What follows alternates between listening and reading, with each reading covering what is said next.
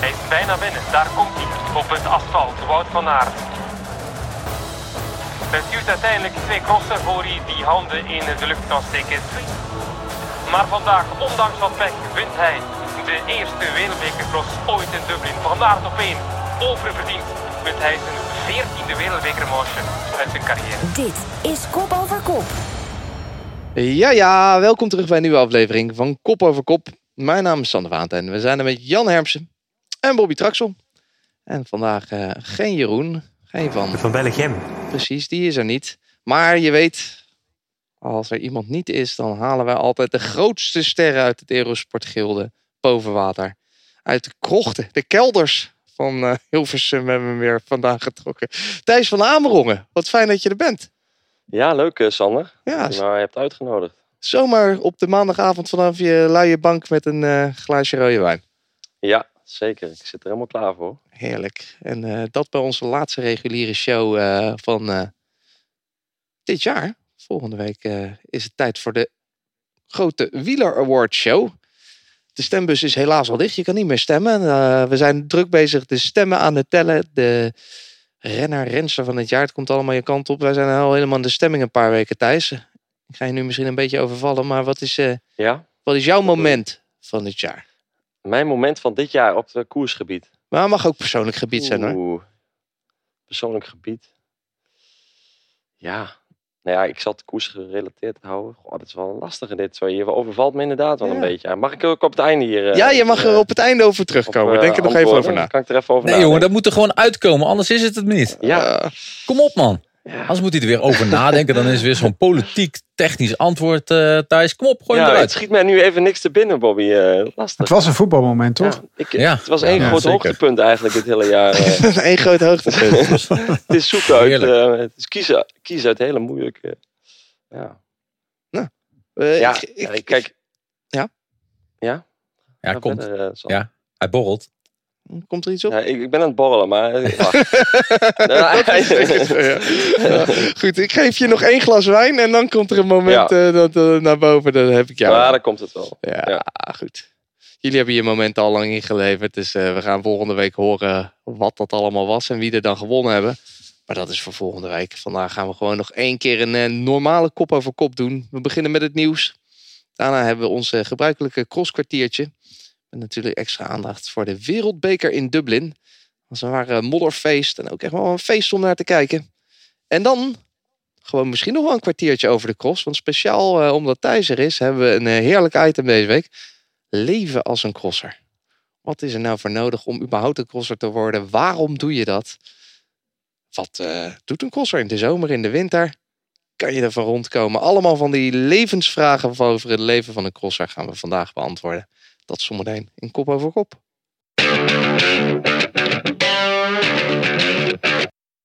We beginnen met het nieuws. Het project B&B Hotels is definitief van de baan. Sterker nog, de hele ploeg verdwijnt. In plaats van een kwaliteitinjectie, dus einde ploeg. Bobby, kan je kort uitleggen hoe dit heeft kunnen gebeuren? Als je geen geld hebt, kun je geen ploeg runnen. Zo ongeveer. Is dat kort genoeg? Zo simpel is het, ja. En dan kun je een hoop roepen dat je wel een hoop sponsors hebt. Maar als er niks is, dan gaat er ook helemaal niks gebeuren. Het is echt een ramp. Ja? Dat was mijn vraag. Is het een drama? Klein drama? Ja, drama? nee, zeker. Voor de wielersport. Weer eens een keer. Het is iets wat ik al 10 jaar roep. Misschien al langer eigenlijk. Dat de financiële duurzame situatie van wielerploegen niet goed genoeg is. Ik denk dat elke ondernemer die hier naar luistert dat ook kan beamen. Het is uiteindelijk zo dat elke ploeg 1 of 2 hoofdsponsoren of klanten heeft. Als je het dan eigenlijk onder de ondernemers houdt. Die 90% van het budget ophoesten. Dat krijgen wij als zelfstandigen. Zouden we dat niet gebeuren. Ik weet dat toen ik zelfstandige werd een heel aantal jaar terug. Toen moest ik zelfs een VAR-verklaring afleveren. En dan moest ik minstens 3 opdrachtgevers hebben. Waarvan er eentje niet meer dan 70% mocht opbrengen. Ja, en in de wielersport doen we dat gewoon met z'n allen gewoon wel. En dan richten we gewoon een heel bedrijf op met 150 mensen. Misschien in dit geval misschien nog wel veel meer. Want er zit ook nog een vrouwenploeg aan vast. Dus het is echt een klein drama, een drama voor de wielersport. Dat het eigenlijk nog steeds een amateuristische kruideniersbusiness is. Dat over heel veel geld gaat. Maar daarnaast voor heel veel renners, voor heel veel verzorgers, mechaniciens, voor andere personeelsleden uit de wielerploeg die samen met hun gezin zometeen op straat staan. En het moet maar moeten uitzoeken hoe ze aan het werk komen. Ik heb het natuurlijk meegemaakt met Pegasus. En ik kan jou eerlijk zeggen, ik heb daarna nog 4 jaar gekoerst. Maar achteraf gezien was dat vertrek vanuit die ploeg was voor mij het einde van mijn carrière. Daarna is het alleen maar als een skibaan naar beneden gegaan. Begin van het einde. Of het begin van het mooie vervolg, Bobby Traxel. Want ze is hiermee natuurlijk ook grootheid geworden. Nee, dat zou ik niet zeggen. Maar, het is ook niet zo dat... mijn wielercarrière was voorbij. Omdat ik de avond van dat telefoontje die ik dan toen kreeg. En dat was 2 dagen voor kerst. Nou, je kunt je ongeveer voorstellen wat mijn kerst is geweest. Die nacht lag ik wakker. En mijn dochtertje was 1. En ik heb een hypotheek. En allerlei kosten die je met z'n allen wel eens hebben. En die nacht dacht ik heb over een week. Want ja, zover zaten we in het jaar. Werk nodig. Dan was het 1 januari. En die gedachte dat ik werk nodig dat was iets totaal anders dan ik altijd mijn wielercarrière had beleefd. Want dat was gewoon lekker fietsen. En je had een ploegje nodig om je dingetje te kunnen doen. En nu werd het ineens werk voor mij. En sindsdien kon ik ook veel dingen die je ervoor moet doen en veel dingen die je ervoor moet laten, ging ook als werk voelen. En, Dat was niet best. Maar gelukkig vond ik Eurosport en ik kan mijn hobby weer uitoefenen. Ja, vond Eurosport jou. En zo kwam alles toch nog goed. Ik weet niet of dit ook nog echt goed gaat komen. Want Jan, er is veel kritiek op Jérôme Pinot. Maar ook wel terecht, lijkt mij. Ja, nou ja, goed. Kijk, we moeten er uiteindelijk straks achter komen wat er allemaal is gebeurd natuurlijk. Kijk, zoals het op mij opkomt, heeft hij in het casino alles op rood gezet. En is het uiteindelijk zwart geworden. Daar komt het een beetje op neer, want hij had best wel een goed verhaal. Vlak voor de Tour kwamen er allemaal dingen naar buiten. Er waren de sponsoren waren rond die zouden komen. Er zouden al renners zelfs gecontracteerd zijn. Ja, dat weet je, dan moet je wel iets van toezegging hebben. Of hij moet een soort poker hebben gespeeld om die sponsoren over de grens heen te trekken. Ik weet het eigenlijk niet. Het zag er, aan alle kanten hoorde je, als Pinot iets regelt, dan komt hij dat wel na. Dus er was ook weinig twijfel eigenlijk ook. Dat is ook het feit dat het zo lang heeft geduurd. Want het is nu december. En in september zou de ploeg gepresenteerd worden. Dus de UCI heeft ook heel lang gewacht ook. Want die dacht van het komt wel goed. Daar moet toch wel enigszins vertrouwen zijn geweest. En is dat dan echt gewoon keihard gelogen? Of hebben die sponsoren gewoon gezegd, weet je, wij willen maar 1 ding. Wij willen een wereldtopper hebben. En als je die niet kan aantrekken, als Cavendish niet komt, of als Thibaut Pinot of Arnaud Démare of zo, als die niet komen, dan trekken we de stekker eruit. Want daar moet iets heel raars zijn gebeurd. Ik kan me niet voorstellen dat in een grote bond als de UCI 3 maanden lang dit amateurisme toestaat. Er moet wel toch iets van mag ik weer, duidelijk. Er moet iets hij klopt hem voor. Hij legt hem voor je neer, Bobby Traxel. Er moet iets van duidelijkheid zijn geweest. Dit is pure maffia, Jan. Het is niet direct Pinot. Natuurlijk, Pinot heeft ook slecht gedaan. Die heeft dingen beloofd. Die heeft dingen getekend die er waarschijnlijk gewoon helemaal niet waren. En daar heeft hij het super slecht gedaan. Maar de grootste maffia is gewoon de UCI. Op 1 oktober moet er 3 maanden bankgarantie gestort worden van al het personeel wat in jouw ploeg rijdt. Is dat gebeurd? Ja of nee? Is dat niet gebeurd, dan had de UCI op dat moment de verantwoordelijkheid voor hun renners moeten nemen en moeten zeggen, de bankgarantie is niet betaald, het lijkt heel erg onstabiel en hierdoor zijn jullie vrij om te gaan en staan waar je naartoe wilt. Op 1 oktober hadden ze dat moeten doen.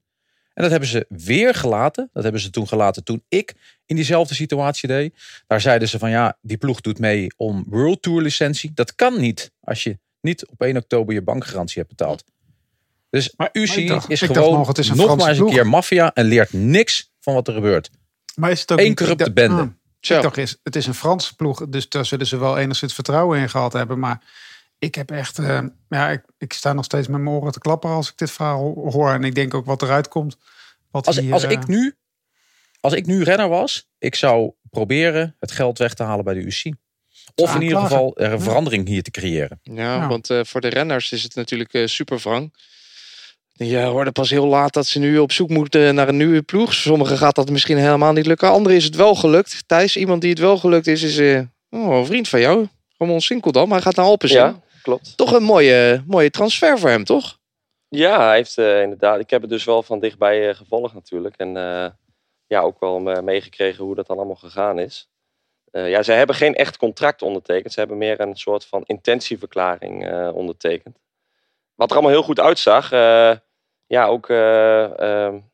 in het begin was het natuurlijk allemaal... het kon niet op eigenlijk. Hè. Er werden steeds meer renners aangenomen. En ook tegen mooie contracten. Dus er was heel veel... Het zag er heel goed uit. En eigenlijk vanuit de wielersport gaf ook iedereen aan dat Jérôme Pinot een persoon was die echt te vertrouwen is. En die altijd zijn woord nakwam. Dat is wat Ramon mij vaak zei. Wat hij dan hoorde, hè, want hij kende hem natuurlijk ook niet. Omdat hij bij een andere ploeg reed nu. Ik denk dat Jérôme Pinot ook gewoon op een gegeven moment schaakmat is gezet. En Ramon kon al wel een redelijke tijd kon hij wel weg daar, zeg maar, als hij wat anders zou vinden. Maar dat doe je ook niet meteen. Omdat je ook eigenlijk daarvoor wilt gaan natuurlijk. Samen met Kees Bol. Dus dat was natuurlijk ook een tandem dat ze daar zouden gaan rijden. Dus, hij heeft een mooie aanbieding gekregen van Alpecin. En is op tijd toch op zijn plek terechtgekomen. Dus, Maar financieel nooit zo mooi als dat het was. Dat zijn jouw woorden. Dat zou een hele stomme ploeg zijn geweest die hem nu meer salaris zou gaan bieden, toch? Ja. Maar hoe dat qua ploeg vind ik het mooier. En dan vind ik Sinkeldam daar veel meer bij passen. Ja. Maar qua financieel gaat het nooit zo kunnen zijn. En denk je, Thijs, dat hij daarbij Alpecin de Koning enkel en alleen de sprints gaat aantrekken voor Philipsen? Ja, zeker. Ja, dat zit denk ik af voor Philipsen inderdaad. Maar Ramon is gewoon supergoed in dat wat hij doet. Hè? Dus lead-outs doen. Hij heeft het bergop mega lastig altijd. Eigenlijk op alle andere vlakken heeft hij het soms zwaar. Maar in datgene wat hij doet is hij de echte grote... Ik denk in mijn ogen echt wereldtop. Als je soms die filmpjes ziet van... hoe heet het ook alweer? Dat ze onboard zeg maar, aan het filmen zijn van Velon. Ja, dan als je ziet hoe hij zich daartussen manoeuvreert. Er zijn er niet zoveel die in gaatjes kunnen... en ook zo stabiel daartussen rijden. Hè. Je moet ook maar opletten. Hij valt bijna nooit, klopt af. Maar hij benadeelt ook niet vaak renners, zeg maar. Terwijl je nog wel eens cowboys ertussen ziet rijden die dat dan echt op hun limiet doen. Is hij daarin denk ik heel stabiel ook in het aantrekken van die sprint. En ik vind het wel knap om te zien altijd. Ik zou het niet durven. Ik zou er niet een minuut tussen kunnen rijden. Maar volgens mij hebben we het dit jaar toch wel vaker over Sinkeldam gesproken. Dat Sinkeldam gewoon echt wel de nummer 1 positie lead-out heeft overgenomen van Murkoff. Ja, ik denk dat echt. Ja. Ik vond het ook eigenlijk bizar dat FDG hem niet met alle macht heeft willen houden eigenlijk. Ja, dat vond ik ook wel zo raar. Maar nu had hij ook, ik zie zijn kwaliteit ook wel. Maar nu had hij ook een beetje mazzel natuurlijk dat Rickaard weer geopereerd wordt. Dat er op zich ook weer een plekje vrijkomt ook. Maar voor hetzelfde gaat, zit hij natuurlijk in december ook met daaruit zijn kop te trekken. Hè? Hij zat echt zwaar in de stress de afgelopen weken. En dit is ook echt in een week tijd is dit geregeld. Ja, dus, je moet ook niet lang twijfelen als je een aanbieding krijgt. Nee, precies. Maar ook van beide kanten dan. Hè. Dat ging echt mega snel. Dus, Jan, Thijs zei net al van... hij moest eigenlijk misschien wel een tandem gaan vormen met Kees Bol. Is dat iets wat nog in de mogelijkheden ligt misschien bij Alpecin? Waar moet zo'n jongen heen? Nou ja, dat was natuurlijk al gebeurd. Hè? Ik bedoel, volgens mij heeft... ik lees het ook allemaal alleen maar hoor. Dat Sinkeldam me wel echt heeft gebeld van... joh, we zouden zo lang mogelijk optrekken. Maar goed, ik heb ook mijn dingen die ik na moet komen. En ik wil ook gewoon zekerheid voor volgend jaar hebben. Ik denk dat ze zo lang mogelijk hebben gewacht om met z'n tweeën te gaan. Maar ja... Weet je, het is natuurlijk zo penibel geworden. En je kan natuurlijk niet, als je ergens aankomt... je zegt van ik neem ook mijn vriend mee. Ja, dat was bij BMW kon dat natuurlijk wel. Maar bij Alpecin is dat natuurlijk wat moeilijker ook. Dus. En daar hebben ze ook gewoon goede sprinters. Ja, dat is natuurlijk gewoon... En Bol heeft natuurlijk ook niet... de afgelopen 2 ook niet het lijstje overleggen... waarvan alle ploegen meteen stijl achterover slaan. Helaas voor hem. Ja, dat is ook jammer. Nee, Kees Bol is echt zwaar genaaid, hè. Ik sprak hem gisteren. En dat was na de 6-daagse. En ik ging er met oprecht naartoe om het feit, omdat ik natuurlijk hetzelfde heb meegemaakt. Dan was het nog later in het jaar. En echt van, kut. Ja, zo mag je het wel zeggen. Zo is het gewoon. Dus ik kan er ook geen ander woord voor verzinnen. Sorry voor de kinderen die luisteren. Maar hij was zo relaxed. Bizar. Misschien pokerface. En zo zeker van, nee, het komt toch goed hoor. Ik zei, nou oké. Nou ja, net wat ik zeg. Voor mij was het mijn einde van mijn carrière. Ik heb daarna nog 4 jaar kunnen koersen. Ik vond een plekje. 4 jaar kunnen koersen. Maar voor mij was dat gewoon het einde. En knap dat hij er eigenlijk zo in staat. Het is nogmaals gezegd. Misschien is het een pokerface. Maar misschien ook niet. Laten we dat maar, laatste maar hopen. Ja, laten we hopen dat hij op zijn pootjes terechtkomt. Een ander gevolg. Ook. Hij was wel goed in de 6-daagse trouwens. Om Ja? dat even tussendoor. Ja, hij reed echt goed hoor. Met Kluge. Potverdikkie man. Was trouwens een fantastische koers. Ik heb een hoop met kippenvel op mijn armen gezeten. Hoe fantastisch de renners het publiek weer in gang wisten te krijgen. Na 2,5, bijna 3 jaar afwezigheid van de 6-daagse. Goed om te horen. Nog een gevolg van het verdwijnen van de ploeg, Jan Herms, is dat er een wildcardje overblijft voor de Tour. Uno X gaat daarop aanstaan in ieder geval op. Maakt hij ook wel een kans? Of zijn er andere kapers op de kust waarvan je denkt, nou... Ja, normaal zou je altijd zeggen een Franse ploeg Ja, natuurlijk. hè? Maar precies ja. Dat, Dit was de kans voor Lepom. Ja, dit was hem wel. Ja, nee. Ja, nou ja, ik bedoel, dat is een ploeg met veel geld. Dus dat lijkt me wel vrij duidelijk. Maar die hebben vorig jaar niet fantastisch gereden. Nee. Maar hebben wel een paar jongens daar rondrijden die de komende jaren mooie dingen kunnen laten zien. Dus ja, ik neem aan niet dat ze Cajarural een wildcard aan gaan dienen. Of Eolo Cometa. Dat zou nog kunnen. Nou, pas op. Maar die krijgen er alleen van de Giro. Lobbyen. Ja, dus dat is ook nog wel link in. Maar goed, die Uno X, dat moet een jaartje te laat voor ze. Maar dat lijkt me wel een zekerheid. Ja. Zou de UCI of zou de ASO hier nog iets van doen hebben gehad? Ja? Het idee Met was... B&B? Het idee was natuurlijk... Kijk, ik denk dat ze niet per se die ploeg de nek om hebben willen draaien. Maar B&B zou, ik geloof de hoofdstad van Frankrijk... een beetje als fietspartner krijgen. Mm-hmm. Misschien heeft de ASO gedacht van... nou, er is dus meer te halen dan alleen maar die paar miljoen... om elk jaar te finishen. Of misschien krijgen ze wel helemaal niks om elk jaar te finishen. We gaan het ook nog eens een keer expres... Natuurlijk dat vooral aan de Olympische Spelen te liggen. Maar we gaan expres nog eens een keer van Monaco naar Nice fietsen. Zo van, van ons hoeft het niet elke keer op dezelfde plek. Dat ze daarmee een beetje gedacht hebben van... we gaan daar nog eens even wat meer geld aan halen... als ze echt de fietshoofdstad van Europa willen blijven. Als je kijkt naar welke sponsors er nog meer aanhangen bij die ploeg... of bij die organisatie, NTT...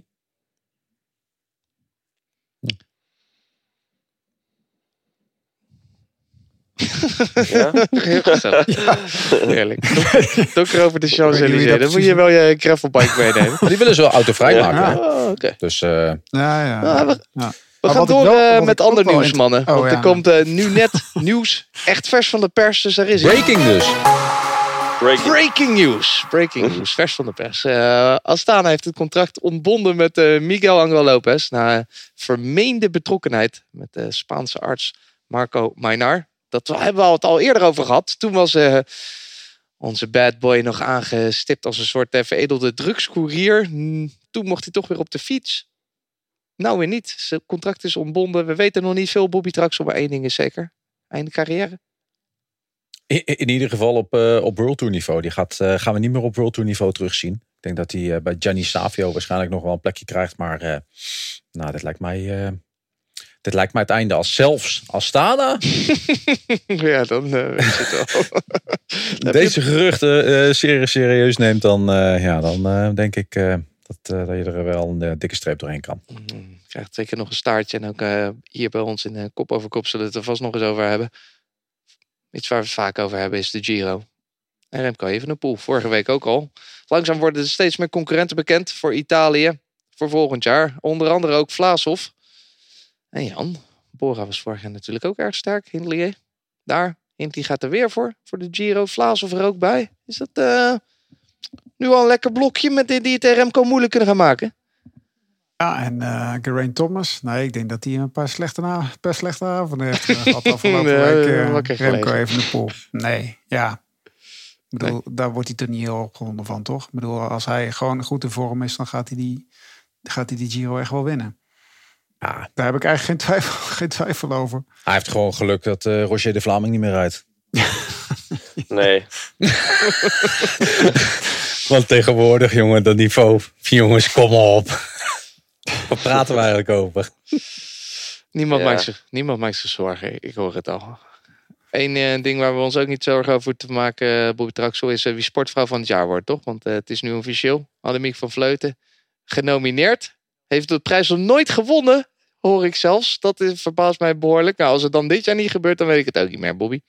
Nee, klopt. Ja, je hebt helemaal gelijk. De 3 grote rondes tussen aanhalingstekens gewonnen natuurlijk. En dan nog eens een keer op een hele speciale manier wereldkampioen geworden. Ja, als het nu niet wordt, dan weten we in ieder geval zeker dat het nooit meer wordt. Of we moeten toch volgend jaar nog iets speciaals gaan doen met haar afscheid. Maar ja, ik durf mijn geld wel op in. Ja, je zit nog steeds met zit er weer een schaatser tussen? Ja, maar ja, goed. Ik bedoel, het is het jaar van de Olympische Spelen. Ja. 3 keer goud. Brons, wereldkampioen allround Irene Schouten. Ja, sorry, maar ik vind het geweldig wat Annemiek van Vleuten heeft gedaan. En ik zou ook zeker op haar stemmen als dat zou mogen. Maar nee, dat gaat het niet worden. Maar jij zit toch bij de sportpers? Mag je niet stemmen?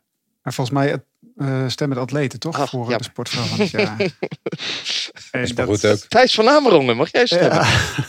Nee. Nee, ook niet. Ik heb geen licentie meer, hè? Oh jee. Dat is, Maar 3 EK-titels vergeet ik er ook nog even bij. Oké, het is een kleine sport, maar Olympische Spelen, ja, dat is altijd. Ja. Het Nederlands elftal gaat ook niet sportploeg van het jaar worden. Dus misschien dat Team Jumbo-Visma er dan toch met de prijs vandoor gaat. Maar... Nee, dat is net niet genoeg. Ook al was hij episch, is net niet genoeg. In België zou die wel sportploeg van het jaar zijn geworden, toch?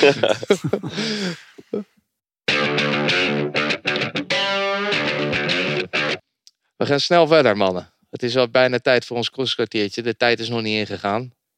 Maar dat gaat die zometeen wel. We hebben weer een jingletje staan trouwens. Helemaal in de sfeer van het moment. Heeft Fabian iets voor ons gemaakt deze keer. Maar na de terugkeer van Mathieu van der Poel is nu ook Wout van Aert er natuurlijk weer helemaal bij. Hij was in Dublin. Hij was daar ook goed. We gaan nu over een grote cross hebben, Thijs. Even als tussenmomentje. Is er al iets opgeborreld ondertussen?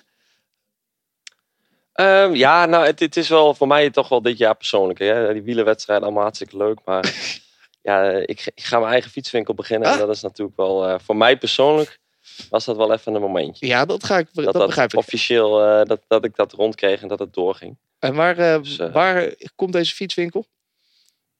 In Gossel, bij David. Vlakbij. Dus, dat ben je niet, bij die Schotse... Ja, daar ja. Nee joh, echt joh. Ja, het oude pand van de Schotse Ruit. Ja. Het oude pand van de Schotse Ruit. Zeker. Dus wie kent het niet? Hard bezig en kent iedereen. Ja. Dat hoef je niet meer uit te leggen. Maar dat was voor mij natuurlijk wel even mijn vaste baan. Die heb ik opgezegd. Oh. En dus het wordt allemaal even spannend. Heel spannend. Maar wel heel leuk. En wanneer gaat de winkel open? Nou, ik probeer wel naar begin januari. Maar ik denk, ik schat half januari moet het toch wel redelijk... Dus jouw hoogtepunt van volgend jaar is het ook al bekend, eigenlijk? Ja, de openingen. Ja, want de verkoop van je eerste fiets aan Jan Hermsen. Ja. De eerste knap. Precies, Jan Hermsen is er aan toe. Dus, een paar maanden geleden. Hij heeft me een paar maanden geleden geadviseerd. Ja, had hij moeten zeggen, joh, wacht nog even een halfjaartje. Dan had ik hem in de winkel kunnen kopen. Ja. Maar ik heb hem nu al gekocht. Ja. Leuk. En, wordt het Van Amerongen fietsen? Van Amerongen fietsen in Gorselaar? Ja. Maar voor onderhoud kun je ook komen, hè?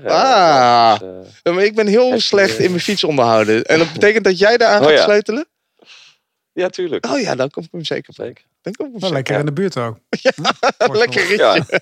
Ja, maar je moet er wel wat voor over hebben. Hè? Dat is Van Amerongen mijn fiets maakt. Dat zou geweldig zijn. We gaan eraan beginnen, jongens. Daar komt hij, wacht hij. Dan wordt het mij succes ook wel met die fietskleding van mij bij hem.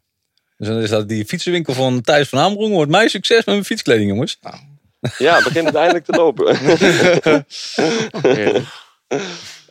Ja. En Kokzijde op je palmares, daar mag je trots op zijn. Gingros is voor de leider in de wereldbeker. De Sochaux van Vlaanderen kwam, zag en overwon. Het crosskwartiertje. Een kerstig crosskwartiertje gaan we beleven. Terwijl het nog lang geen kerst is. Ik weet het, Bobby Traxel. Maar ja, Even tussendoor. Ja, sorry dat ik weer jou in de reden val. Maar was dit een kerstjingle? Ja, vond je het niet kerst? Hoorde je die Het leek mij op die tune van die rap van Astana. Ja. Kunnen we ook nog een keer doen, hè? Kunnen we alsnog nog een keertje rappen. Ja. We go for gold. Oh, nee. Yeah, man. Jongens, we gaan nabeschouwen. Een ongebruikelijk uitstapje werd er gemaakt dit weekend. De cross naar Ierland, Dublin. En het werd een echte modderverstijn. Hij is bijna binnen. Daar komt hij. Op het asfalt. Wout van Aert. Het duurt uiteindelijk 2 crossen voor hij die handen in de lucht kan steken. Tweede in Antwerpen na Van der Poel. Maar vandaag, ondanks wat pech, wint hij de eerste wereldbekercross ooit in Dublin. Van Aert op 1. Oververdiend wint hij zijn 14e wereldbekermanche uit zijn carrière. Ja, zo is Jeroen er toch nog een beetje bij vandaag. Ik hoorde hem tijdens de uitzending zeggen... een 9,5 uit 10 voor deze cross, Jan Hermsen. Ik weet niet, was hij misschien... Nou, dat is misschien iets overdreven, maar wel een geslaagd experiment, deze cross. Ja, sowieso ergens anders naartoe gaan is buiten Vlaanderen en Nederland is altijd goed, vind ik. Zeker in de wereldbeker. Dat waren die 0,5 minpunten van Jeroen, hoor. Niet in Vlaanderen. En dat is natuurlijk mooi, hè? Want Ierland is altijd vorst zeker. Hè? Dat is altijd kans op sneeuw. Volgens mij, ja, dat maakt het wel spectaculair natuurlijk dat het vroor en dat het daarna ging dooien en dat het blubber werd. Maar eigenlijk mijn hele moment van het weekend is het wasadvies van de familie Zweek. Want dat was de enige man die aan kop reed van de wedstrijd in een wit shirt, terwijl de rest onder de blubber zat. Ja, Oké, hij heeft geen spatbordje, maar dat is eigenlijk blijven hangen van de wereldbeker van Dublin. En dat Van Aert goed was. Of zeg ik nu iets heel geks? Nee, zeker niet. Denk het niet. Nee, het was ook wel een beetje gesloten cross deze keer. Thijs, misschien wel een van de... Ja, zeker. Was eigenlijk wel een beetje atypisch. En ik had het idee dat de renners dat ook een beetje verwonderlijk vonden eigenlijk. Pidcock na de finish zei het ook zelf wel van... Ja, het bleef heel lang gesloten. Het was ook een parcours waar er zat niet één element in wat er heel erg bovenuit stak. Waar je echt even... soms heb je een zandstrook, soms heb je een hele lastige klim. Een passage die technisch heel moeilijk is. Waardoor je daardoor heel snel best wel grote verschillen kunt maken. Ja, het was allemaal een beetje hetzelfde. Het was wel een heel mooi, leuk parcours, ook door de omstandigheden. Maar daardoor bleef het denk ik lang samen. En Wout van Aert trok nog niet gelijk gelukkig alle registers open. Daardoor bleef het misschien ook wat langer bij elkaar.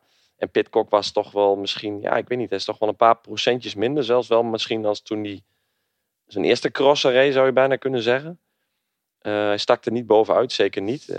Zweek is sowieso een renner. Dat is eigenlijk al uitzonderlijk wat hij hier liet zien op dit parcours in deze fase van het seizoen. Dus daardoor bleef het denk ik lang samen. Maar de verschillen waren niet enorm. Ja. En in principe, het was een beetje pech voor Wout. Maar wij hadden een beetje geluk eigenlijk als kijkers met die poetszoek in zijn ketting. Want daardoor bleek het wel lang spannend, Thijs.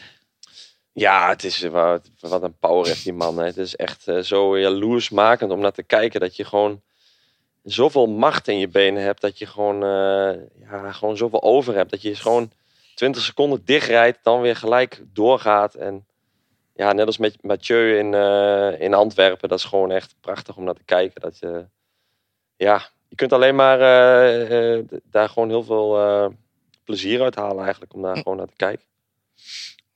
Lost het goed op. Thijs zei het net al even, Bobby. Pidcock, het was een beetje... Hij zat van voren, van achteren. Dan leek hij weer er doorheen te zitten. Dan leek hij weer de sterkste. Wat was hij aan het doen? Ja, wat was hij aan het doen? Ik denk dat hij het afgelopen seizoen veel te vaak met Ethan Hayter op de kamer heeft gelegen. Want die heeft ook vaak van die momentjes dat je denkt, nou, die is eraf. En dan ineens is hij er weer.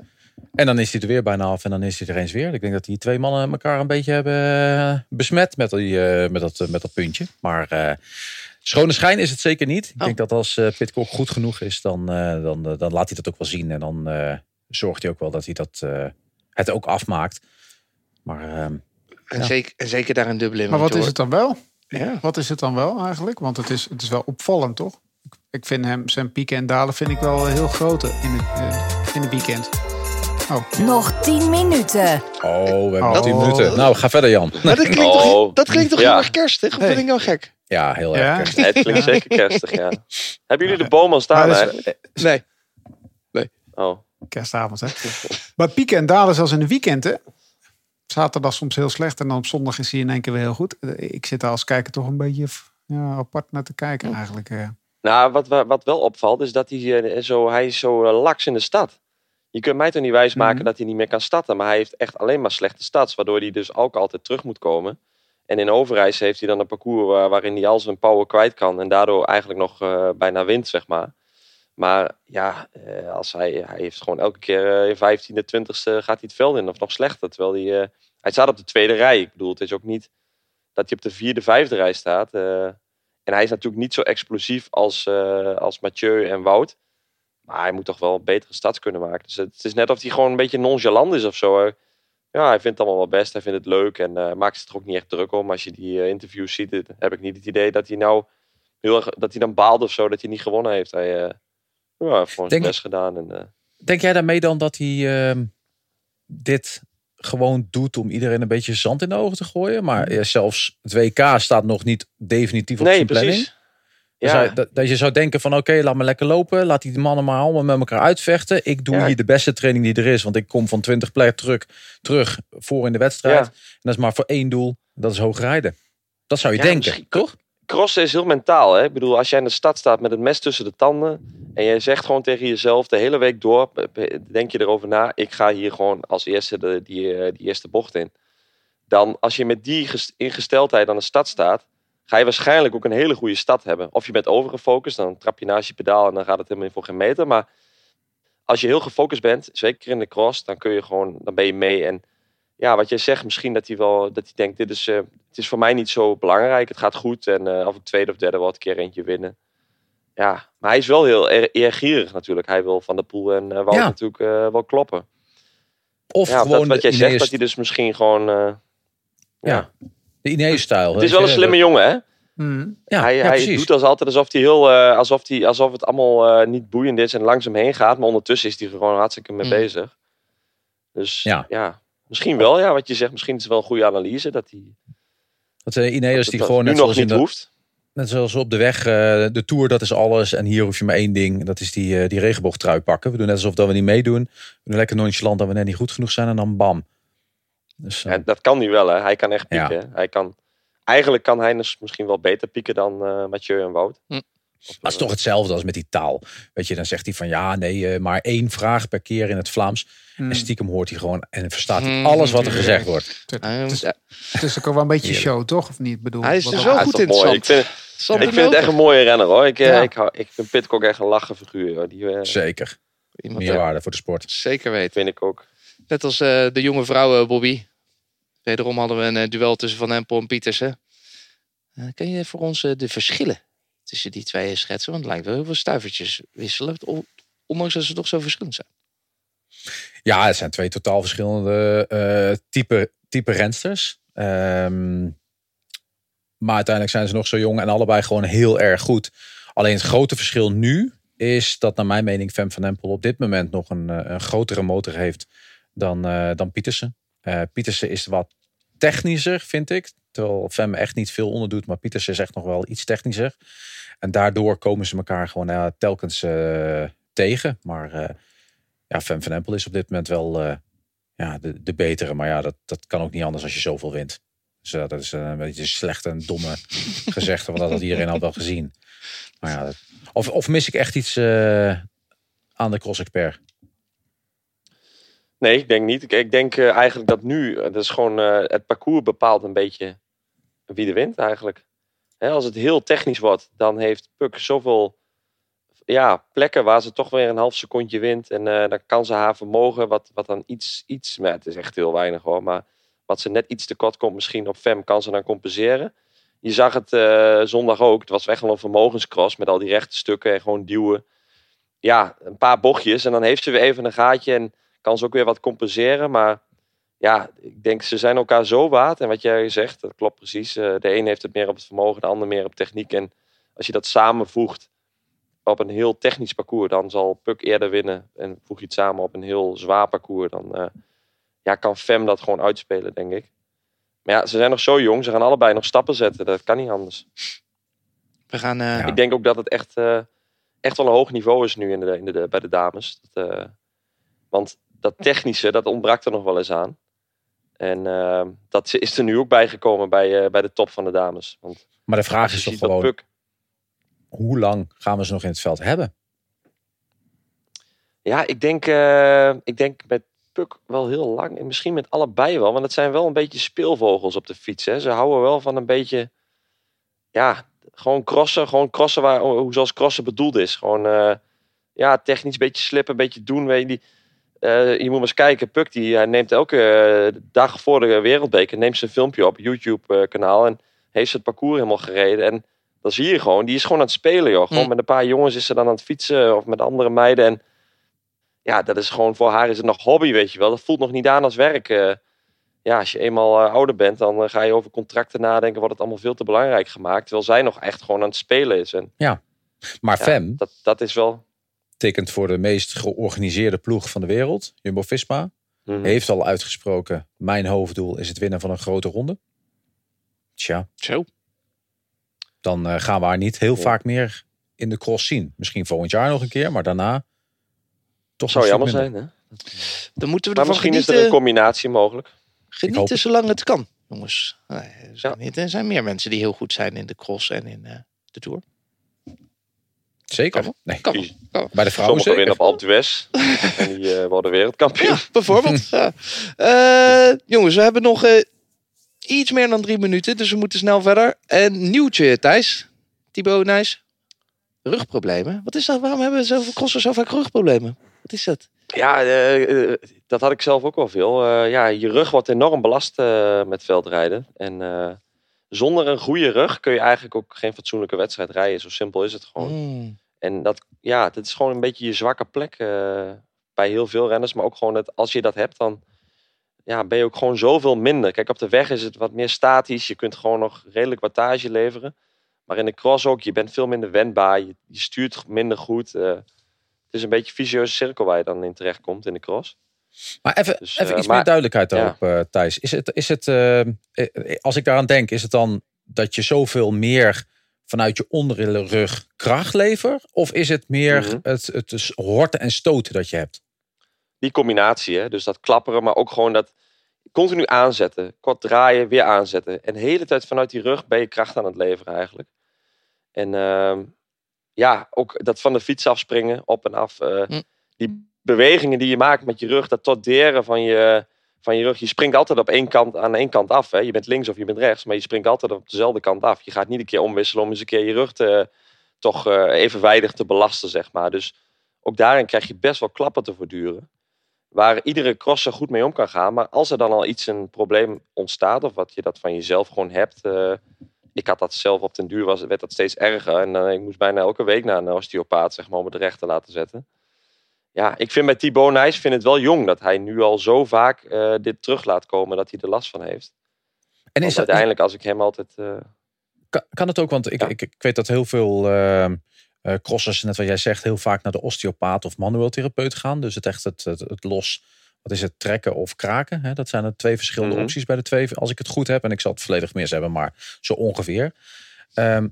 Dat op jonge leeftijd al oppakken en heel professioneel doen, heeft dat misschien nog gevolgen daarvoor? Of denk je dat onzin is? Kijk, kraken is een labmiddel voor de korte termijn. Uiteindelijk moet je zorgen dat die spieren sterker worden, dat je core stability beter wordt, dat je gewoon stabiel bent van jezelf en dat je eigenlijk er niet mee in hoeft. Maar volgens mij, als ik Thibaut Nys een beetje volg, doet hij daar ook best wel veel aan. Die gaat al heel veel naar een krachttrainer, echt onder begeleiding trainen. Dus ik denk dat hij daarin al wel echt zijn best heeft gedaan.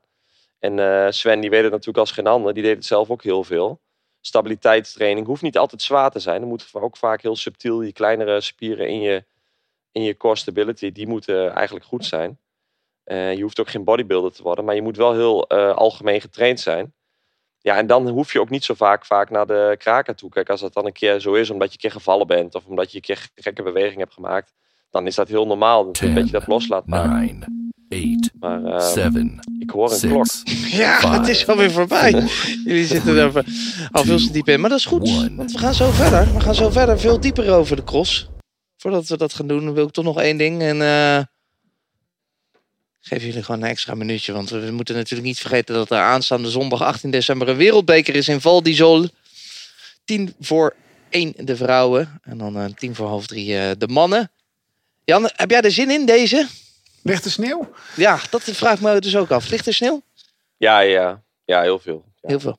Zijn die mannen met die Maar kettingzagen gewoon er? een sneeuwcross. Zijn die mannen met die kettingzagen er? Ja, hij heeft wel ben zijn ik- ketting eraf gehaald. Oh, Maar hij heeft er wel benzine in gedaan. oké. Nou, dan ben ik tevreden. Dan ben je tevreden. Ja. Dan gaan we daar dus in ieder geval heel erg van genieten. Aanstaande zondag dan 18 december. Wereldbeker in Val d'Isole. Tot slot van deze uitzending, omdat we er middenin zitten, het crossseizoen en we Thijs aan boord hebben, gaan we een heel speciaal cross-item behandelen. Leven als een crosser. Ik heb er zelfs een heerlijk muziekje bij gevonden. Gekregen van Andries. Ik moet eerlijk zijn, maar komt ie. We zijn er weer bij, we gaan weer totaal los.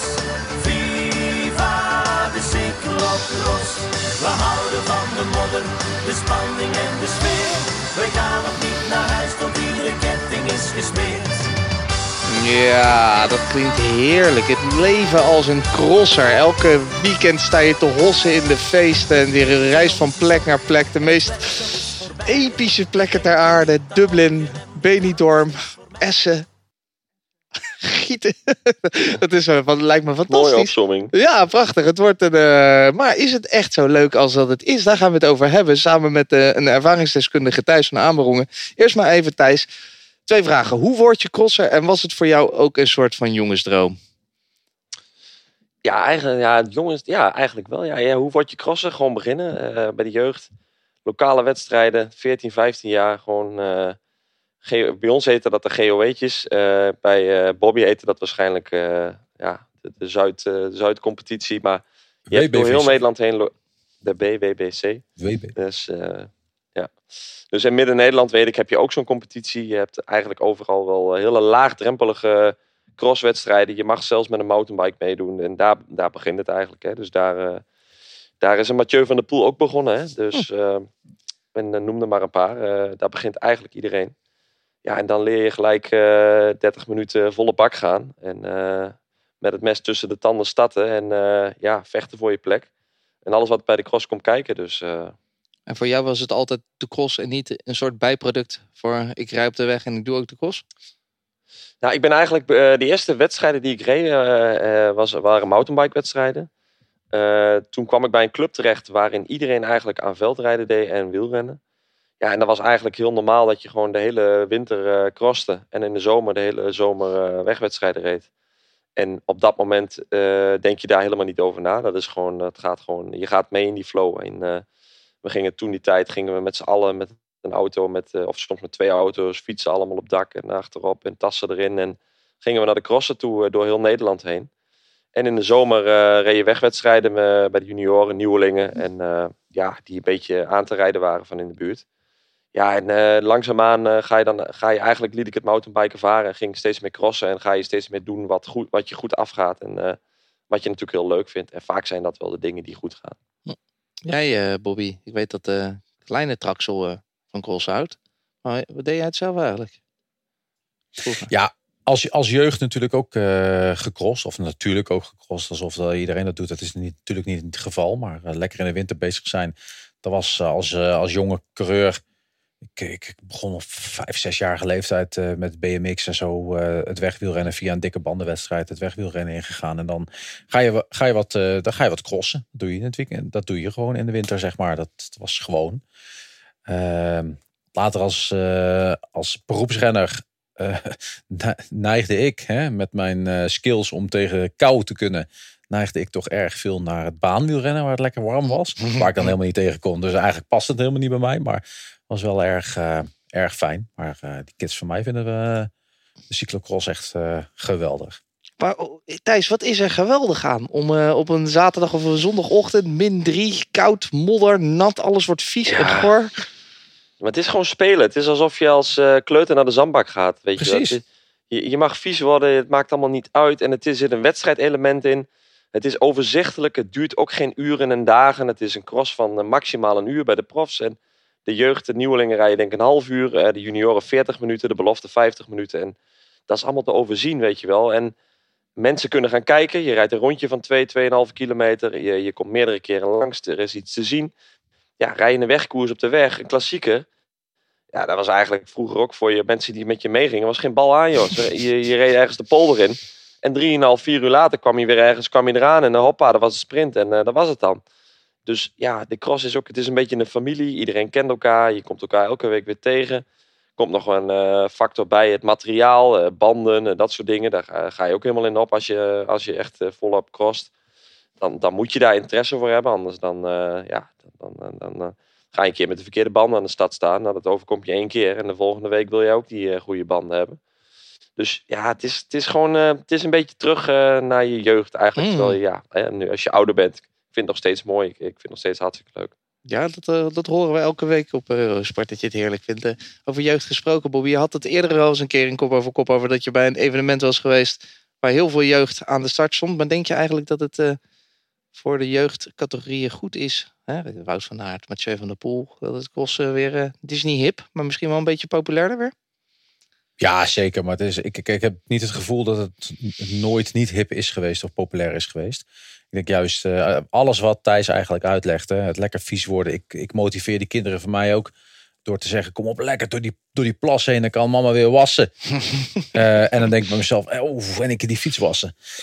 Maar ja, dat is wel de situatie. En juist een beetje stunt. Een beetje springen. Op het achterwiel rijden. Die bochtjes door. Jongen, er is...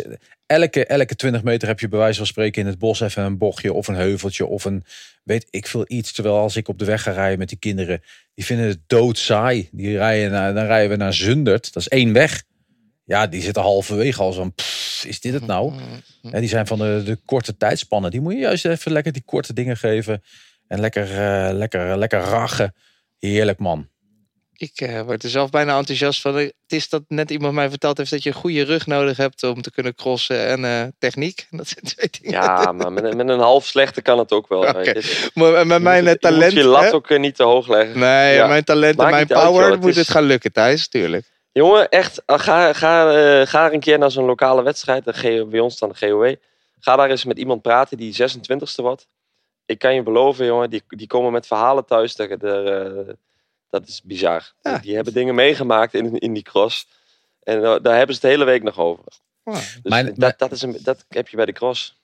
Mijn zoontje rijdt bij de WBVC. Dus de Wilde Bond. Dus er is niks aangehaakt aan de KMU eigenlijk. Dus dat is echt een wilde bond waar heel veel Belgische jonge coureurtjes mogen komen. Dan mag je al vanaf je 5e mag je eigenlijk al gaan fietsen. En hij rijdt nu in de categorie 7 en 8-jarigen. En iedereen die 1 keer heeft meegedaan, die doet mee aan het klassement. En er staan 79 kinderen in het klassement. 79 kinderen die hebben meegedaan minstens 1 keer aan een crosswedstrijdje. Dat is echt wel... Dat zegt iets over hoe leuk en interessant het is om het überhaupt 1 keer te gaan doen en te proberen. Dus we dagen je uit, Sander. 8 of 38, het maakt niet zo uit. Ik ga het gewoon een keer doen. Je hebt gelijk. Ik zie ook steeds meer vrienden op Strava die ook in het weekend crossen en echt aan het trainen zijn. Dus waarom ik niet? Maar als ik dan eenmaal cross, dan wil ik natuurlijk ook, je wil een goede crosser worden. Dus ik ben wel benieuwd, wat doe je nou om perfect aan zo'n crosswinter te beginnen? Hoe train je, Thijs? Waar begint dat? En is dat weg, bos? Is dat gravel? Hoe pak je dat aan? Ja, goed. Kijk, het is je moet natuurlijk wel een beetje onderscheid maken tussen professioneel en gewoon recreatief. Kijk, uiteindelijk kun je met heel weinig training eigenlijk gewoon prima wintercrossen. Want het is heel explosief, hè? Het is 1 uur, maximale uur. Dus als je niet te veel wedstrijden rijdt, kun je zelfs met een beperkte basis, dus aan inhoud, de uren die je in de zomer maakt, kun je best leuke winter rijden en kun je ook echt wel goede resultaten rijden. Ja, ga je echt kijken naar professioneel. Die mannen die nu de hele crosswinter rijden, die zijn eigenlijk de hele zomer bezig om zo'n dusdanige conditionele basis te leggen dat je die winter eigenlijk vol kunt houden. Dus dat je ten eerste met een hele goede conditie start aan de winter, maar ook in januari, februari nog steeds een niveau haalt. En dat is vooral gewoon heel veel basis leggen. Kijk, ik heb het nu even niet over de occasionele crossers als een Van Aert en Van der Poel. Die hebben natuurlijk een hele andere planning nu tegenwoordig door hun hele drukke zomer. Maar een echte crosser, die begint eigenlijk in februari na het seizoen. 3-4 weken rust, raakt hij de fiets niet aan. Dan begint hij op te bouwen, basistrainingen naar Spanje toe, heel veel uren maken. 2-3 maanden lang. En dan gaan ze richting de wegwedstrijden. Niet het allerhoogste niveau, maar gewoon wegwedstrijden waar je beter van wordt. Waar je jezelf niet uitwringt. En zo werken ze langzaamaan richting die septembermaand toe. Waarin de eerste crossen zijn. En dan is het eigenlijk gewoon zaak dat je een hele brede conditionele basis hebt. En dat je van daaruit gewoon nog kunt verbeteren. En het seizoen vol kunt houden. En maar die wegnummers, Bobby, dat zijn dus wel een beetje bijnummertjes dan voor ze. Ja, voor de meeste crossers zijn het wel bijnummers. Maar ik moet wel zeggen, die kwamen dan altijd met de Ronde van België in mei. Kwamen ze dan de weg op. Hè? En dan waren wij eigenlijk weer terug in opbouw. Dat was de Ronde van België, was eigenlijk weer een beetje terug in opbouw. En dan kwamen de crossers toch wel goed gesoigneerd en goed getraind aan de start van hun seizoen. En dan op die explosieve klimmetjes waren ze toch vaak de wegrenners de baas, hoor. En dus ze zijn ook niet te onderschatten. Hè? Weet je wel, het wordt altijd een beetje gezegd van ja, weet je, die afdankertjes van de weg, die gaan lekker crossen. En de afdankertjes die gaan de baan op. Maar dat is echt niet het geval. Is ook nooit zo geweest, naar mijn mening. Het is echt gewoon het is natuurlijk vroeger wel zo geweest. Of vroeger. En dan praat ik over 10, 15 jaar terug nog maar. Dat je heel vaak er als wegrenner, als je die stempel wegrenner op je hoofd had staan, dat je er niks anders bij mocht doen. Je mocht niet in de winter cyclocrossen en je mocht niet baanwielrennen. We hebben heel veel goede renners gehad. Hè. Denk bijvoorbeeld aan een Ronald Mutsaars, die gewoon heel goed in het veld was, maar dan bij Rabobank kwam en dat mocht niet meer. Dat was niet goed. En hetzelfde geldt voor mij, dat ik niet meer op de baan mocht rijden voor de zesdaagses. En dat is natuurlijk totaal veranderd, omdat de hele trainingstechniek of trainingsideeën veranderd zijn en juist weer gemotiveerd wordt om ook in de winter eigenlijk veel aan interval te doen. En zelfs midden in het seizoen gaan ze gewoon op in ieder geval trainingsstage, Thijs. Er zijn nu veel mensen. Ja, zeker. Wat is daar het idee van? Dat je dan nu in het midden van de winter even naar zo'n warm oord gaat en daarna weer terug de kou in? Word je daar echt beter van? Ja, je moet niet onderschatten. Die echte crossers die zijn, denk 12, 13 september hebben ze hun eerste cross gehad. September, oktober, november. Hè. Dat is 3,5 maand. Ga maar eens na een wegrenner die begint. Dan zit hij ook al wel in zijn rustperiode. Hè. Dus je moet periodiseren binnen die 5, 6 maanden van het crossseizoen. Eigenlijk vind ik dat sommigen dat al te weinig doen. Ik zou, als je het kunt permitteren, als een ploeg daar ook aan mee wil werken, zou ik nog vaker dit soort blokken inpassen. Dat je echt voor kwaliteit gaat en niet voor kwantiteit. De huidige wereldbekerkalender heeft het wel heel moeilijk gemaakt. Want je hebt gewoon ieder weekend de wereldbeker. Dus je kunt er eigenlijk bijna niet tussenuit. Maar als je het wel zou kunnen, dan zou je daardoor nog je niveau kunnen verbeteren. Omdat je gewoon eigenlijk iedere cross die je rijdt, een uur lang volle bak met... ik had meestal een maximale hartslag van 195. En dan had ik, die haalde ik ook meestal wel in de cross. Als ik hem haalde, was het goed. En de gemiddelde hartslag was dan 190. Een uur lang hartslag 190. En er zat ook geen dip in of zo. Dat ging ook niet naar 170 terug. Dat was gewoon continu. Dat zat eigenlijk tussen de 183 zeg maar en de 195. En het gemiddelde was dan iets van 190. Een uur lang. En dat was eigenlijk vanaf toen ik 14 was tot ik stopte, bleef dat gelijk eigenlijk. Dat is ook wel typisch. Maar dat betekent eigenlijk dat je een uur lang zit je boven je theewater te rijden. En daarmee ben je eigenlijk, iedere keer dat je zo'n zware inspanning levert, ben je je basisconditie een beetje aan het afbrokkelen. Een beetje aan het versmallen, zeg maar. Omdat je op een gegeven moment kun je wel een uur lang heel hard rijden, maar 3-4 uur basistraining. Dus gewoon uren maken waardoor je dat seizoen ook vol kunt houden. Dat je dat herstel ook blijft houden. Wordt steeds moeilijker. En dat zie je nu ook aan een Iserbyt bijvoorbeeld. Die zie je al wat bleker worden. Die echte crossers worden al vermoeid nu. Omdat ze eigenlijk al wel een heel seizoen hebben gehad. Hè. En door toch weer 2 weken naar Spanje te gaan. Gewoon veel uren te maken. Niet intensief. Weer wat anders te doen. Het lichaam een andere prikkel geven dan al die wedstrijden die je al gereden hebt. Al die intensieve trainingen die je in het bos hebt gedaan. Ga je lichaam weer even resetten als het ware. Ga je weer even een prikkel geven waarin die denkt... hey, dit is weer iets anders dan dat ik gewend ben. Ik moet mij weer aanpassen. Ik moet weer adapteren, zeg maar. En het gevaar is dat als het goed gaat in de cross, dat je gewoon heel de tijd hetzelfde blijft doen. Als je heel de tijd hetzelfde blijft doen, weet iedereen, word je op den duur niet meer beter. Dus je moet ergens een beetje een golfbeweging in je conditie ook creëren. Waardoor je ook weer kunt pieken, waardoor je ook een betere periode weer kunt halen. Blijf je de hele tijd hetzelfde doen, dan zul je verminderen. Dan zul je het niet meer verbeteren. Nou, ook belangrijk met de aankomende drukke periode natuurlijk rond de kerst om dan weer te kunnen pieken. Ja. We gaan het nu over iets anders hebben wat je zeer zal aanspreken, Bobby Traxel, geld. Want, heb je geld? Nee, ik heb geen geld. Maar ik vraag me wel af, hoe zit dat met cross? Want het is natuurlijk in principe een kleine sport. Het is een niche. De top is ook niet heel breed. Hoeveel renners kunnen er, denk je nou, echt van rondkomen van het leven als een crosser? Kijk, weet je, het inkomen van een crosser is een klein beetje verdeeld in twee zaken. Waar je weg wil rennen heb je vooral je salaris. En daar moet je het eigenlijk vooral van hebben. Is het bij de cyclocross een beetje opgedeeld in twee zaken. 1, misschien zelfs 3. Dus een vergoeding vanuit de ploeg. Tweede is prijzengeld. En derde is startgelden. Dus dat is al iets breder. Maar het is best een grote groep met renners die daar gewoon zijn geld van kan verdienen, hoor. En ook goed ook, moet ik eerlijk zeggen. Ik denk dat er wel 40, 50 man zijn geld mee kan verdienen die er hier rondrijden. Want je moet ook weten dat eigenlijk alle 50 wedstrijden altijd live op de belangrijkste kanaal te zien zijn. Dat is natuurlijk bij ons op Eurosport of Discovery Plus. Maar zeker ook de Belgische kant is heel erg belangrijk. Als je het moet kijken hoeveel renners er uit Nederlandse werkgevers geld moet verdienen, dan kom je er waarschijnlijk, misschien vinden we een halve, maar echt niet veel. Want dan is waarschijnlijk Wouter van Aert de enige die er geld aan verdient van uit Nederlandse diensten, voor de rest helemaal niks. Maar in het algemeen is het 40, 50 mannelijke renners. Bij de vrouwen is het iets minder, maar er zijn de toppers die toch echt wel heel veel meer geld verdienen dan zeg bijvoorbeeld plek 20. En Thijs, hoe zit dat dan bij de toppers? En juist ook bij de laag misschien nog wel interessanter daaronder. Zit het voornamelijk inkomsten uit de startgelden? Of is het een bijdrage van een ploeg?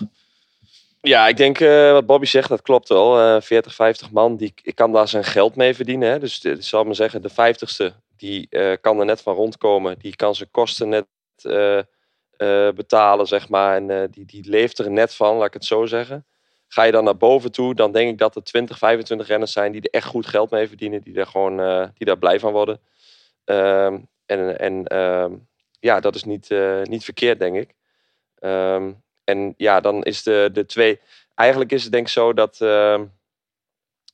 hoe hoger je komt, hoe hoger het salaris vanuit de ploeg wordt. En waardoor het aandeel startgeld en prijzengeld in verhoudingsgewijs kleiner wordt. Dus een renner die 30ste, 40ste op de UCI-ranking staat, zeg maar, in die verhouding, die zal in verhouding dus iets meer procentueel gezien wat meer startgeld en prijzengeld verdienen ten opzichte van zijn salaris, omdat dat gewoon niet zo heel veel is. Maar die vult het aan, waardoor die toch tot een mooi bedrag komt. Terwijl de toppers die verdienen gewoon echt, die hebben gewoon echt goede contracten bij de ploegen. En startgelden zijn zeker door al die wereldbekers toch wel een stuk minder geworden. Er is echt wel serieus geld ingeleverd op dat gebied. Want je rijdt in de wereldbeker gewoon voor je prijs. De winnaar krijgt €5.000 en dat roomt zo af. Dus er zijn nu renners die misschien €1.200 krijgen door hun uitslag. Terwijl ze, ik denk, dat weet ik zeker, 7, 8 jaar geleden, met de uitslagen die ze dan reden, met die status die ze daarbij hadden, zouden ze dan wel misschien €2.500, €3.000 startgeld hebben gekregen. Dus daar is wel een deel, is daar verschoven, zeg maar. Maar ik denk dat ze allemaal niet mogen klagen. En waar je wel rekening mee moet houden, is dat ook de kosten in de cross een heel grote factor zijn voor een renner.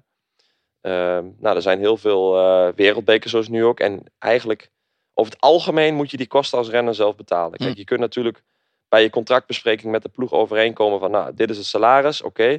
Maar dan wil ik wel dat jullie alle wereldbekerkosten bijvoorbeeld betalen. Ik weet dat een aantal renners dat hebben in hun contract. Maar er zijn ook renners van, dat geeft mij gewoon maar meer salaris en weet het zelf wel. Dus dat is altijd een beetje, zeg maar hoe je dat overeenkomt.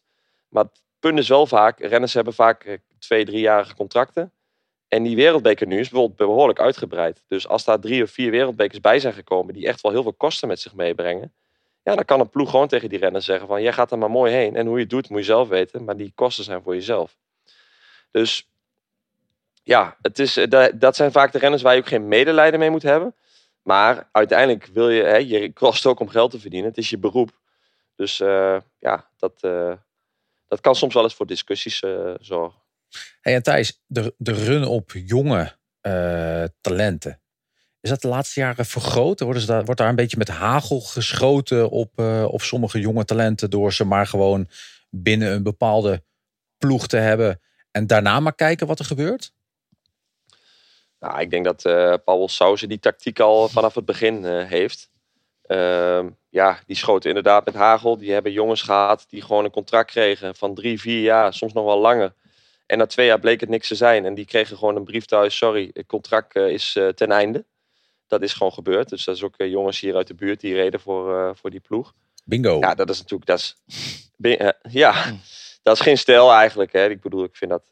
uiteindelijk als je iemand iets voorschotelt van je mag 3-4 jaar bij ons groeien. Je mag sterker worden, je mag beter worden. Je krijgt fietsen, je krijgt een vergoeding. Dan moet je dat in mijn ogen ook nakomen.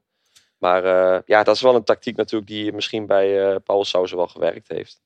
Maar het is ook best wel logisch dat je heel snel die overstap maakt. Want als je kijkt wat voor wielen, materiaal tegenwoordig een camper moet hebben. Want anders accepteren ze waarschijnlijk bij de binnenkom van de wedstrijd niet eens. Het is voor ouders ook nog wel een goede reden om heel snel toch een bepaald kamp op te zoeken. Om dat soort gecoverd te hebben. Want het gaat ook echt knijters met het geld hoor. Ja, tuurlijk. Maar dat is ook de reden waarom die renners toch dat contract tekenen van 4-5 jaar. Terwijl ze eigenlijk weten van dat ze de verhalen al kennen dat ze dan soms toch van een koude kermis thuiskomen. Maar ja, je krijgt wel 3-4 fietsen, je krijgt wielen, soms 10 stel wielen. Als jij junior bent, je bent 16, 17 jaar, dan is dat natuurlijk al een gigantische sponsoring. Dus het is allemaal wat te verklaren. Maar ja, ik vind vanuit zo'n ploeg gezien, ga iemand dan geen worst voorhouden. Het punt is gewoon, als die renner goed begint te rijden, dan hebben ze hem vast liggen. Dan kunnen ze er eigenlijk mee doen wat ze willen, zeg maar. Dus dat is wat jij een beetje zegt van met hagelschieten. Dat gebeurt inderdaad. Ik denk als jij als renner gewoon bij jezelf blijft en soms lokale sponsoren zoekt, een fietsenwinkel, een bedrijf uit de buurt die het leuk vindt om jou te helpen. Ik bel je binnenkort. Ik noem maar een fietsenwinkel. In de buurt van Deventer. Nee, maar zo heb ik het zelf gedaan. Weet je. Ik had op een gegeven moment een lokale sponsor en die hielp mij met het materiaal. En ik had ook wel vragen van Belgische ploegen die wel wat wilden. Maar ik dacht, het moet echt wel relevant meer bieden dan alleen maar een paar fietsen en een keer een leuke boekenbon. Weet je wel, dan moet het ook echt iets voorstellen. Of de begeleiding moet heel goed zijn, dus dat je daarin stappen kunt zetten. Maar een gemiddels Ducas bandje ben er €89 kwijt. Ja. En hoeveel heb je er nodig? Krijg je dat dan ook via de ploeg of is dat dan nog eens een keer apart? Ik heb in al die jaren dat ik fietste, heb ik denk ik 2-3 jaar heb ik tuben gekregen van de ploeg. En al de rest heb ik ze gekocht, altijd. Ook nog als prof zijnde. En dat is nu eigenlijk ook nog zo. Dat is ook een beetje van, renners hebben allemaal een voorkeur. Ze willen toch vaak met Dugast rijden. We werden een keer een jaar gesponsord door Challenge bijvoorbeeld. Ja, die hadden nog niet de tubes op het niveau van Dugast op dat moment. Ja, dan mocht je wel kiezen. Oké, je krijgt ze of je moet ze zelf kopen. Nou, dan maak je daar afwegingen in. Hè? Als jij echt voor kwaliteit of voor wat je dan het fijnste vond rijden. Nou, dat zijn. Maar die kosten, dat gaat gigantisch de lucht in. Alles is duur tegenwoordig thuis. Alles is duur. Ja, maar veldrijden is wel een dure sport. Ja, dat geloof ik graag. Dat moet. Ja, maar ik vind ook dat weet je.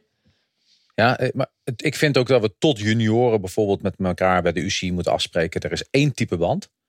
En daar gaan we voor rijden. Omdat dan gewoon iemand die een voordeel heeft, dat die de ouders er meer budget in hebben, dat die dat een makkelijker voordeel hebben dan misschien andere mensen. En je moet het een beetje. Maar wat je nu zegt, dat zou natuurlijk wel. Ga eens beelden terugkijken van. Laten we eens beginnen bij jaren 90. Maar ga eens kijken naar die jaren dat Groenendaal van der Poel nog reden. 96, 97. Die hadden alleen maar een Grifo. Dus een band waar we nu mee rijden als het een snel parcours is.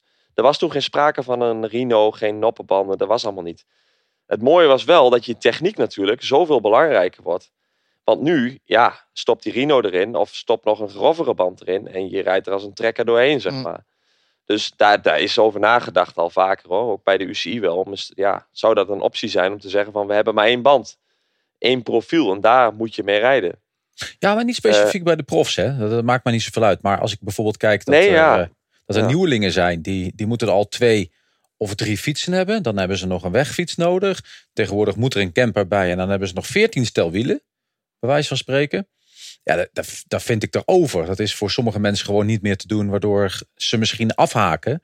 En natuurlijk, talent komt altijd bovendrijven. Maar dat mag toch wel iets. Het is, ja, toch? Nee, je hebt gelijk. Ik denk zeker bij de jeugd. Weet je, je bent jong en je staat aan de stad en jouw fiets is lang niet zo mooi als je buurman, weet je wel. Ja, op die leeftijd, je staat al 3-0 achter, hè. Ja, dat speelt mee. Dus als je zegt van, nou, we hebben 1 band.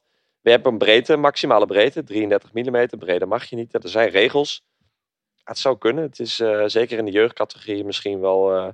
daardoor hou je het wel behapbaarder voor veel mensen. Kijk, maar ja, er is niemand die zegt dat je met een camper naar de cross moet komen. Hè. Ik zat vroeger ook achter in de auto opgevouwen om een snelpak aan te doen. Ja, weet je, uiteindelijk red je daar ook mee. Wat je ook zegt, als je goed bent, kom je er wel. Dus Met jou Ik voel me echt een sukkel, hoor. Elke promoten. weekend bij de BBVC. Gooi hem met je autootje. Ja, voel je? Ik vind het wel wat voor jou trouwens. Zo'n mooie camper. Spulletjes erin. Ja, lijkt me ook wel wat. Maar ik moet eerlijk zeggen, jongen, die kinderen vinden het geweldig. En ik moet ook eerlijk zeggen dat ze meer dan kapot zijn na een training. Want de training duurt 1 uur van de club. Ten opzichte van een wedstrijdje van een kwartiertje. Maar ik vind het geweldig. En die kinderen allemaal zo te zien, te genieten in die modder. En met elkaar ook. Dat is wel super gaaf. Super. Tot slot, Thijs, nog een vraag. Want er komt een hele drukke periode natuurlijk aan. Zo rond de kerstdagen zijn er heel veel crossen. Hoe ervaarde jij dat toen je crosste? Is dat leuk, zwaar? Iets bijzonders? Ja, zwaar hoor. Dat was echt zwaar. Dat is echt een zware periode. Je hebt, nou ja, ook ik had ook veel reistijd. Ik bleef op een gegeven moment wel vaak in België dan. Maar ja, dit is, een cross is echt wel stressvol. Hè? Er komt veel stress bij kijken. Die start, alles wat... Je hebt, ja, dat is hoe ik het ervaren heb. Is cross is gewoon wel... Iedere wedstrijd lijkt een soort WK, zeg maar. Je moet er iedere keer... Moet je daar gewoon aan de stad staan met het gevoel van... Vandaag moet het gebeuren. Want als je dat niet hebt... Dan ben je heel gelaten en dan onderga je de cross. En dan was ik niet gefocust. Maakte ik veel fouten. Dus dat zorgt... Het is ten eerste fysiek, maar het is ook mentaal. En dat maakte gewoon die kerstperiode wel heel pittig. Ja, zorg om er niet ziek te worden... Als het minder weer is. Je staat al snel even net iets te lang buiten. En ja, je leeft een beetje in een bubbel. Hè? Dus je bent eigenlijk alleen maar met fietsen bezig. Met je lichaam. Ja, kerst is niet zo heel leuk eigenlijk. Eerste kerstdag even eten. En dan denk je alweer van ja, laat het voor mij allemaal maar gebeurd zijn. Want ik wil mijn focus weer op het fietsen hebben. Dus ja, ik vond het... de wedstrijden waren leuk wel. Maar ik vond het niet de leukste periode van het jaar. Dat niet. Nee. Als renner. Als renner. Tegenwoordig geniet je als commentator vol. Tegenwoordig kunnen we doen wat we willen. Ja, vreten, drinken, uitbuiken en naar de cross kijken. Nou, heerlijk. Uitbuiken. Ja. Daarom een beetje Eurosporten.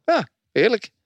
Mag ik concluderen dat het leven van een veldrijder zwaar is, maar toch ook wel heel erg leuk en interessant? Ja joh, dat is het mooiste wat er is joh. Crossen. Ja. Nee, dat is gewoon door dat bos heen jakkeren jongen. Door die single tracks en gewoon, ja, dat is... Ik hoop dat die kinderen van mij het zo lang blijven doen, jongen. Ja. En weet je, trainen is eigenlijk het leukste nog. Wat jij ook zegt, trainen... Spelen. Is eigenlijk nog het leukste. Gewoon spelen, hè, wat we in Alphen daar bij die training... Dat je gewoon met z'n allen daar zonder stress, zonder druk... Geen wedstrijdelement, maar toch wel een beetje, hè, want dat onderling... Ja, gewoon een beetje klooien en in de bochten en zo. Dat is het mooiste wat er is. Maar ook als vader zijnde. En misschien ben ik nu heel sentimenteel. Maar als vader kun je gewoon de hele carrière van je kind mee naar de cross. Elk weekend weer op pad met de familie. Moeder staat die staat lekker een potje te koken. De vriendin, wat later, die staat met het jasje aan de finish. Vader staat in de pits met nog een paar maten. En daarna lekker die fiets schoon te maken. Terwijl als je rennetje op zijn 18e... Ja, World Tour renner wordt op de weg, jongen. Dan gaan ze op hoogtestage, vliegen ze naar daar en zus en zo, jongen. Nou, dan probeer ik maar dat hij lekker coureur wordt in het veld. Ja. Lijkt mij veel gezelliger. Of ben ik nou echt een oude... Nee, je bent gewoon een familieman. Nee, joh. Echt een familieman. Lijkt me zo mooi. Prachtig. Ik ga misschien ook maar crossen. En Thijs, we hebben nog steeds een afspraak staan. Een keer met de Home of Cycling cyclocross. Dus dat moet ik ervan gaan. Aan mij zal het niet liggen. Nee, dat weet ik zeker. Voordat het binnenkort vanuit de fietsenwinkel. Zo. Hoppakee. Gosselse Heide. Podcastje opnemen daar. Gorselse Heide, is dat mooi? Gosselse Heide. Goed mooi. korsen. En goed gravelen, denk ik, hè? Rondom Deventer kan je sowieso heel lekker gravelen. Ja, super joh. Je kunt naar de Veluwe, je kunt naar Vodden, naar de Lochemse Berg. Ja, Je gaat ook wel ga je crossfietsen verkopen ook, of dat niet? Zeker. En, Tuurlijk, dat kan toch niet anders, man. Ja, als ik dat niet ga doen, dan... ja, dat is echt een vraag. Ja, maar goed. En een paar mooie gravelbikes, dus, hè? Allemaal te koop. Binnenkort. Zeker. Bij Van Amerongen Dat is ook fietsen. mooi, hè, gravelen. God. Voordat het zover is, hebben wij op zondag 18 december een wereldbeker in de sneeuw in Val d'Isole. 2:50 de vrouwen. 2:45 de mannen. Of is er geen sneeuw, Bobby Truxel? Nee? Ja, maar je maakt een foutje. Oh. Sorry. Je mag me altijd corrigeren.